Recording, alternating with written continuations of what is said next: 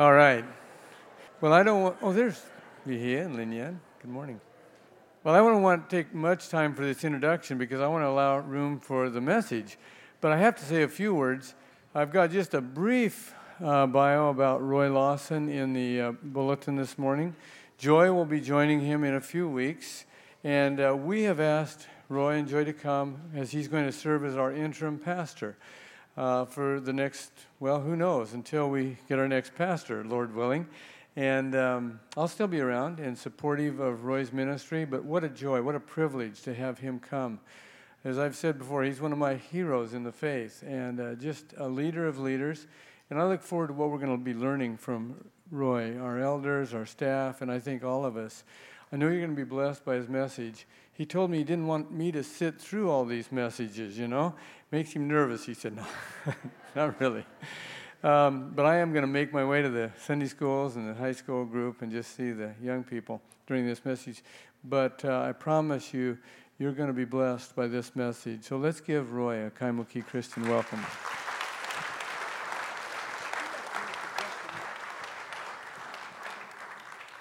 I wanted Ron to stand up here for a moment because you may be wondering why I was called to be your interim pastor.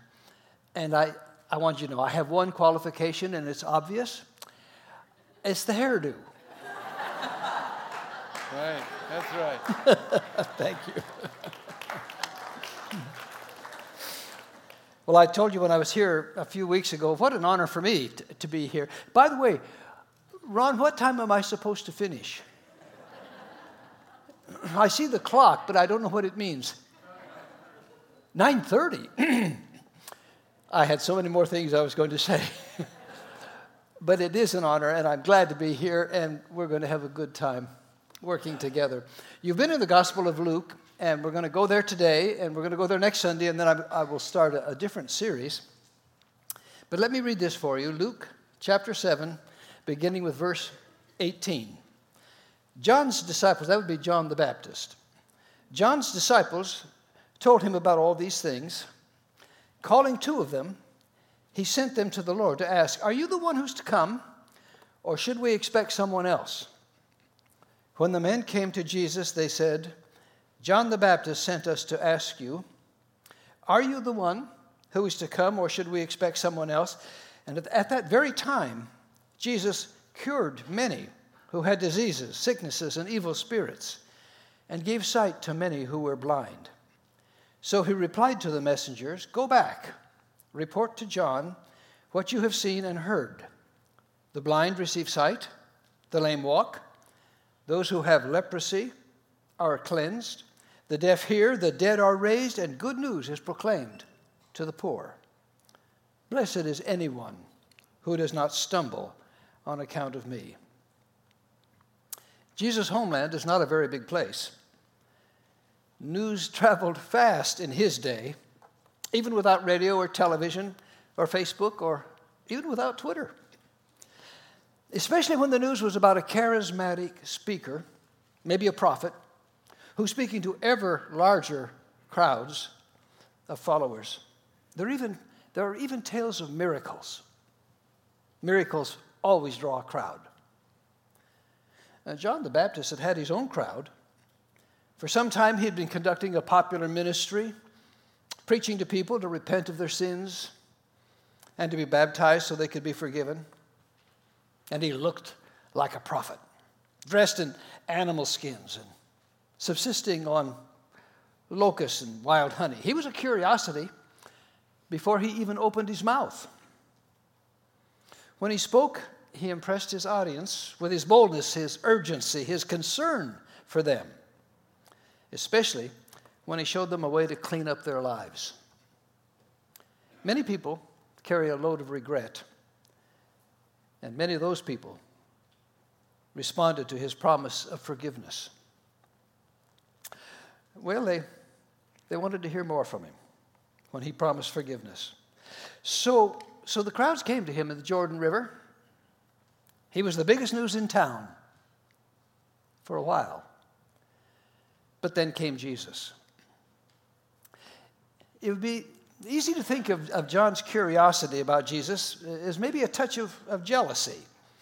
Here's this guy encroaching on my territory, drawing even bigger crowds. It would be easy to think that, but I don't really think that's the case. Remember when you were in the 3rd chapter of Luke, Jesus was baptized by John when John was just getting started. Now, he was a powerful preacher, John was. He scolded the people. He called them a bunch of snakes, a brood of vipers.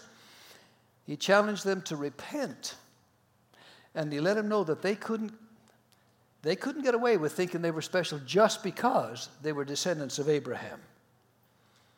He urged them on to a higher morality. He was so impressive that some people thought he was the Messiah. John didn't rise to that bait.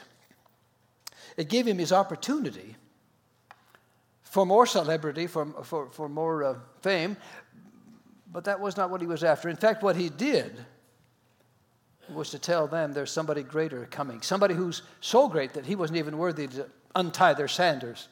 He said, I baptize you with water, but the one who's coming will baptize you with the Holy Spirit and fire. So, John's question didn't emerge out of professional envy. It was a genuine desire to know who this man was. At the time, John is in jail. And I told you he was a bold preacher. He's in jail because he even took on the king. The king was living with his brother's wife. John said, you cannot do that. It's not lawful for you to have her. And he scolded Herod, and Herod responded by putting him in jail. So John is really saying, I've all along told my followers that one greater than I is coming after me. Are you that one? Or should we look for somebody else? I wonder what credentials they would have accepted, or he would have accepted, as proof that Jesus was who he thought. Now, we all tend to see what we are looking for. Psychologists talk about confirmation bias. That is, we already have made up our mind, and whenever any new evidence comes in, we either reject it or we manipulate it so that it fits our bias. Listen to the political shouting today. All the questions, listen to them. The answers, listen to them. The charges, the denials, the counter-charges. You can quickly come to the conclusion that when everybody's shouting, nobody's listening. But they're all looking for proof of what they are already convinced of. So I'm wondering, what would convince John? What John expected to hear. Jesus tells his messengers, if this is what you're looking for, then you found it. Interesting. Jesus doesn't quote the earlier prophecies to them to tell them that he fit the prophecies. He doesn't quote chapter and verse. He doesn't say, you read those descriptions of the Messiah in the Old Testament. It wasn't called the Old Testament then. Do I fit? He didn't go that route at all. He doesn't even remind them of what happened when he was baptized. And there was this voice from heaven that said, "This is my son, hear you him." He didn't bring that up to John. Now these are card-carrying Jews. They'd heard about the prophecies of the coming Messiah all their lives. So when John spoke, he was talking, he believed that he was talking about the Messiah. They believed that. He sounded like he believed that. At this point in the history of Israel, Israel was under the occupation of Rome, and it wasn't a pleasant occupation. They were crying out for somebody to lead them to freedom. So this is a serious question. And what interests me is that Jesus' answer isn't philosophical, it isn't even religious, certainly wasn't political, as if he was trying to curry the favor of John and his disciples. It's simply practical. Look at what I've done, he says. Look who's benefiting from my ministry. If this is what you're looking for, the answer is yes. If it's not, I'm not your guy. The blind receive sight, the lame walk, those who have leprosy are cleansed, the deaf hear, the dead are raised, the good news is proclaimed to the poor. This is who I am. You can know that by what I do. So, why did I select this passage for my first Sunday with you as your interim pastor? Well, one reason is because you're already in Luke, and it was an easy thing to do, but that's not the real reason. It's because this is personal for me, and I suspect it's personal for you. Because don't we ask, haven't we asked of Jesus, are you the one who is to come for me? Or should I look somewhere else? Now, this is my testimony. I'm here in this church, in this faith, because of Jesus. And that decision that I made has made all the difference in my life. It's not the only choice I had. There are many other gurus I could have followed, many other careers I could have followed, as was the case for you. I spent some time, I just met Dijon, who's from Nashville, Tennessee. Well, I spent 2 years in Nashville, Tennessee at Vanderbilt University completing my doctorate. I studied the poetry of Robert Browning. In the 19th century, Robert Browning was considered the leading philosophical, theological poet of England. And I studied him. I wrote a book about him. And then I did, by the way, that book, based on my dissertation, I simply asked the question in his poetry, when Robert Browning says God, what does he mean? And the answer is, not much. I took a whole book to say that, of course. But it was the truth. And since I went through that study, I listen to everybody who talks about God. And in my mind is always the question, what does he mean? What does she mean? Well, I was kind of on a career trajectory, and I could have been a professor of English, and I could have been an expert in Browning. And then one day I realized Browning wasn't big enough for me. I needed more. Now, people make this decision all the time, and there are many options. They could select the Buddha, Muhammad, Confucius, Elvis, great theologian, Malcolm X. The list goes on. I was going to name the teen idol of the moment, but I don't know who it is. I'm a little bit. Now, I want you to know I met one once upon a time. Joy and I were in New York. We were in Times Square, and the place was mobbed.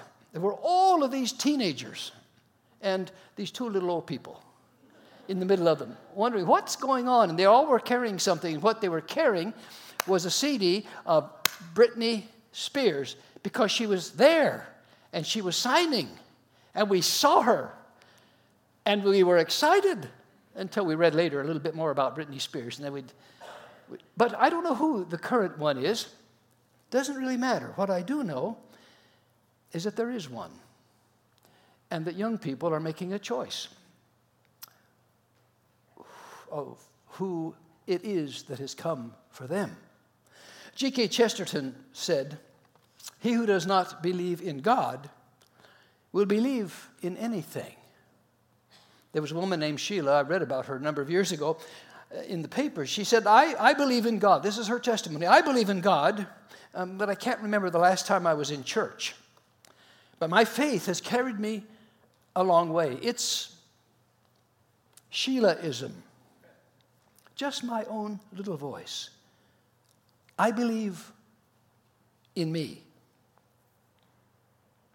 Well, I'm reading this in self-help books all the time. Adopt yourself as your own deity.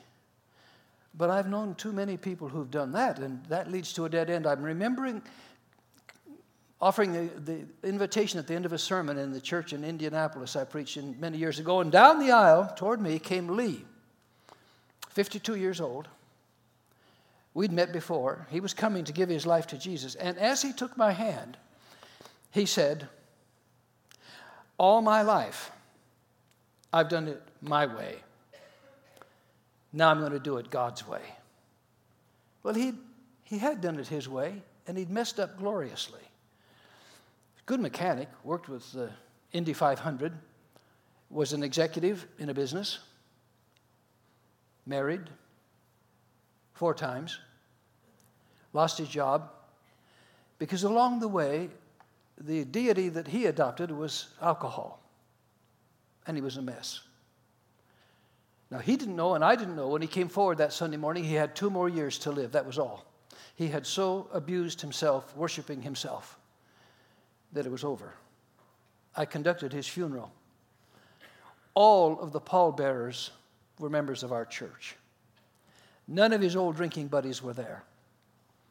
None of those that he had played with, had such a good time with, stood by him at the end. But those last 2 years, he was determined to do it God's way. And he found a new family, as well as a new faith. No Sheilaism for him, or for me. As for me, I made my choice too. So what you'll hear from me is Jesus Christ. Well, in the words of the Apostle Paul, I resolved to know nothing while I was with you except Jesus Christ and him crucified. Why? Well, he's the one who came for me. He's the one who comes for you. And so I try to follow him. There was a fad a few years ago. We wore a wristband with the initials WWJD. Still a good idea. What would Jesus do? What will I do for him? Now that's part of my story today, but the other thing I need to say to you, I'm here because of you. You've convinced me by what you're doing. Joy and I are making a bit of a change in our plans on account of you. 2 years ago, when I retired the 3rd time, I keep flunking retirement. That time we sold our house, we sold our cars, we gave all of our furnishings, furniture, clothes, everything away to our children and grandchildren. You can imagine how thrilled the grandsons were to get Grandpa's clothes, but that's another story. Everything was gone. And we reduced our holdings to what we could get in 2 suitcases. This is airline speak. 2 suitcases, a carry-on each, and a personal item each. And for 2 years, that's how we've been living all over the world. We do not own a key to anything. I've got to tell you, it's glory. It's just glory. But that's another story. So, last time I was here, we had just come from Thailand, stopped off in Honolulu, heading to the mainland, and we were making our plans for the rest of this year when the invitation came to come here. And we threw out our plans to come here. Now, why would 2 old teenagers who have run away from home, why would they come to Hawaii and spend this time with this church? And I have to tell you, it isn't because it's Hawaii, although we have a Velcro son who says, oh, yes, yes, Roy is suffering for Jesus in Hawaii. I'm not going to let him come visit. He's already invited himself. No, it's not because of Hawaii. Now, we know about the reputation of Hawaii, but we also know the human race. And we know that this is not a paradise. People live here. So you have the normal problems. And in addition to that, I'm too old to surf, too wrinkly to sunbathe. I grow cancers.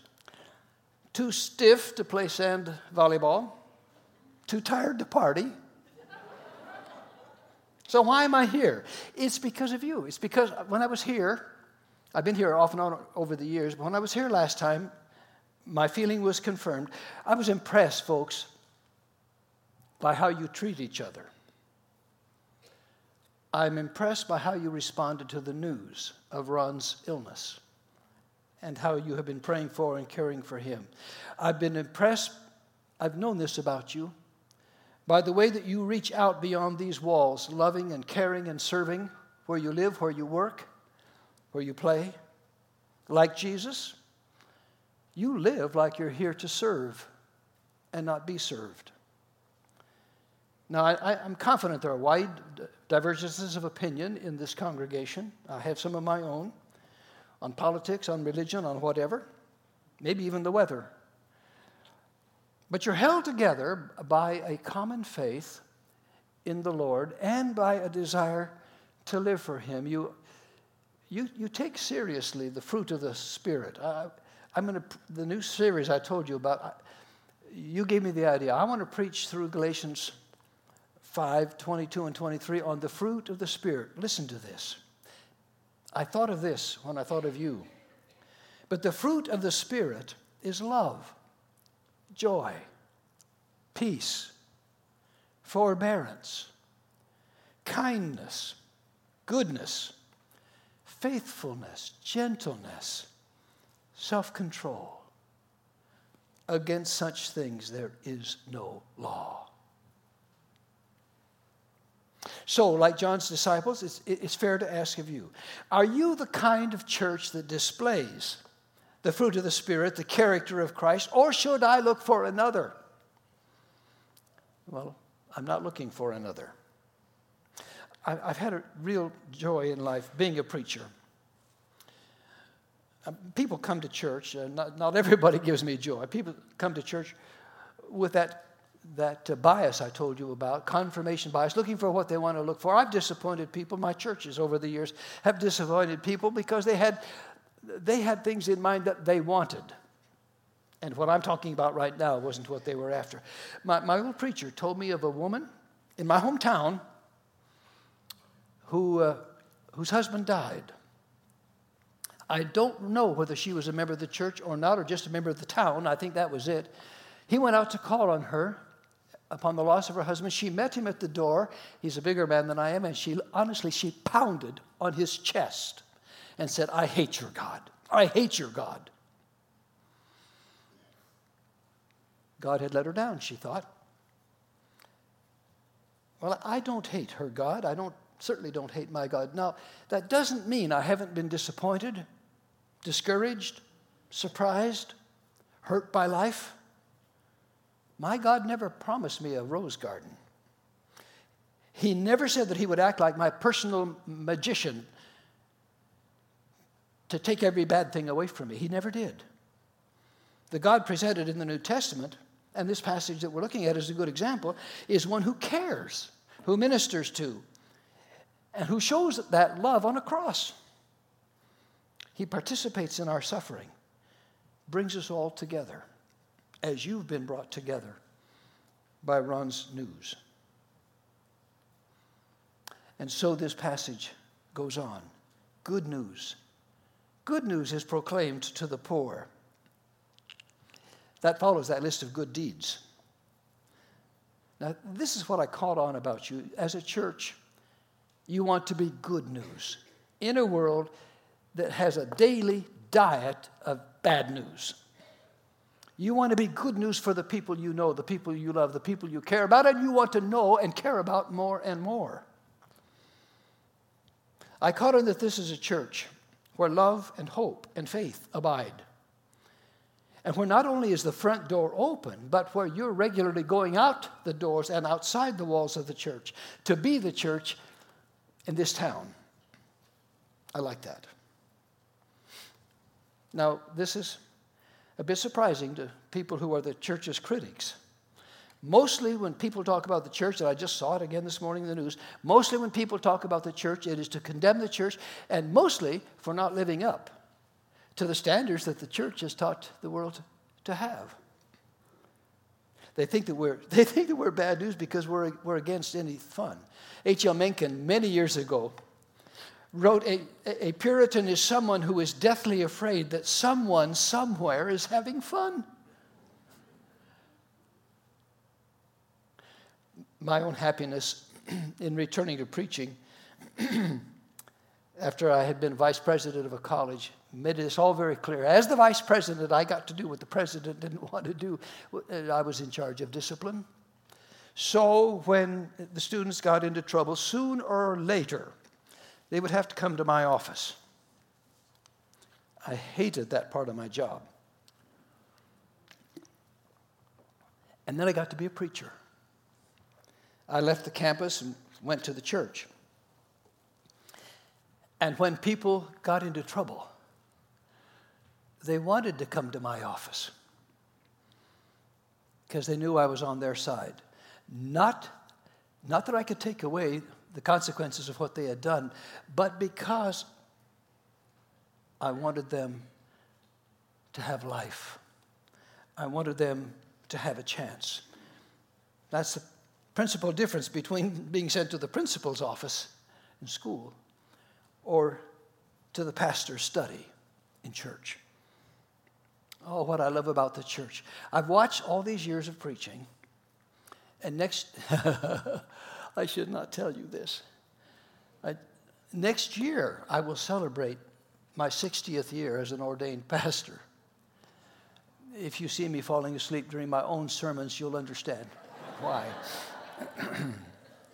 So 60 years I've been watching this phenomenon. I've been watching people come to church for the first time, and you can tell sometimes that it's the first time because they kind of slink in, and they slide into the back pew. I wonder about these people back here. No. And they're checking us out, but they're staying close to the door so that if it gets scary, they can leave. But then I see them come back. They'd walked in the first time kind of bent, and you could tell they were discouraged, bothered. But as they come back and come back and come back, you see them standing straighter, sitting straighter, leaning forward to hear what that old guy is saying. And if you keep watching them over a period of time, you'll see that they have learned to walk again and eventually to dance. I've seen it again and again and again. Well, this brief passage concludes with Jesus' enigmatic remark, "Blessed is anyone who does not stumble on account of me." Why would they stumble? I think Jesus does cause people to stumble if they come to him with wrong expectations or to manipulate him to do their bidding. I'll serve you, Jesus, if you'll give me what I want. I think what he means is that if we'll just let Jesus be Jesus, let him major in what he came to do, and then help him to do it, we not only won't stumble, but we'll find, as he promised, life abundant, life everlasting. You might have wondered about my title. The proof of the pudding is in the eating. That's an old, old saying. Basically, what it means is you don't know whether the pudding is good until you try it. You don't know that the Christian faith is good until you try it. And you don't know that Jesus is what he claimed to be unless you look at what he did and what he is doing in the lives of people. For us today, the proof that Jesus is the promised one is what happens to us and others when we accept him at his word, do what he tells us to do, sign on as fellow workers with him in caring and loving and serving, so that we in fact become corporately the body of Christ. And we are to the world today as the church. When we're the church, we are to the world today what he was when he came so long ago. Let the church be the church.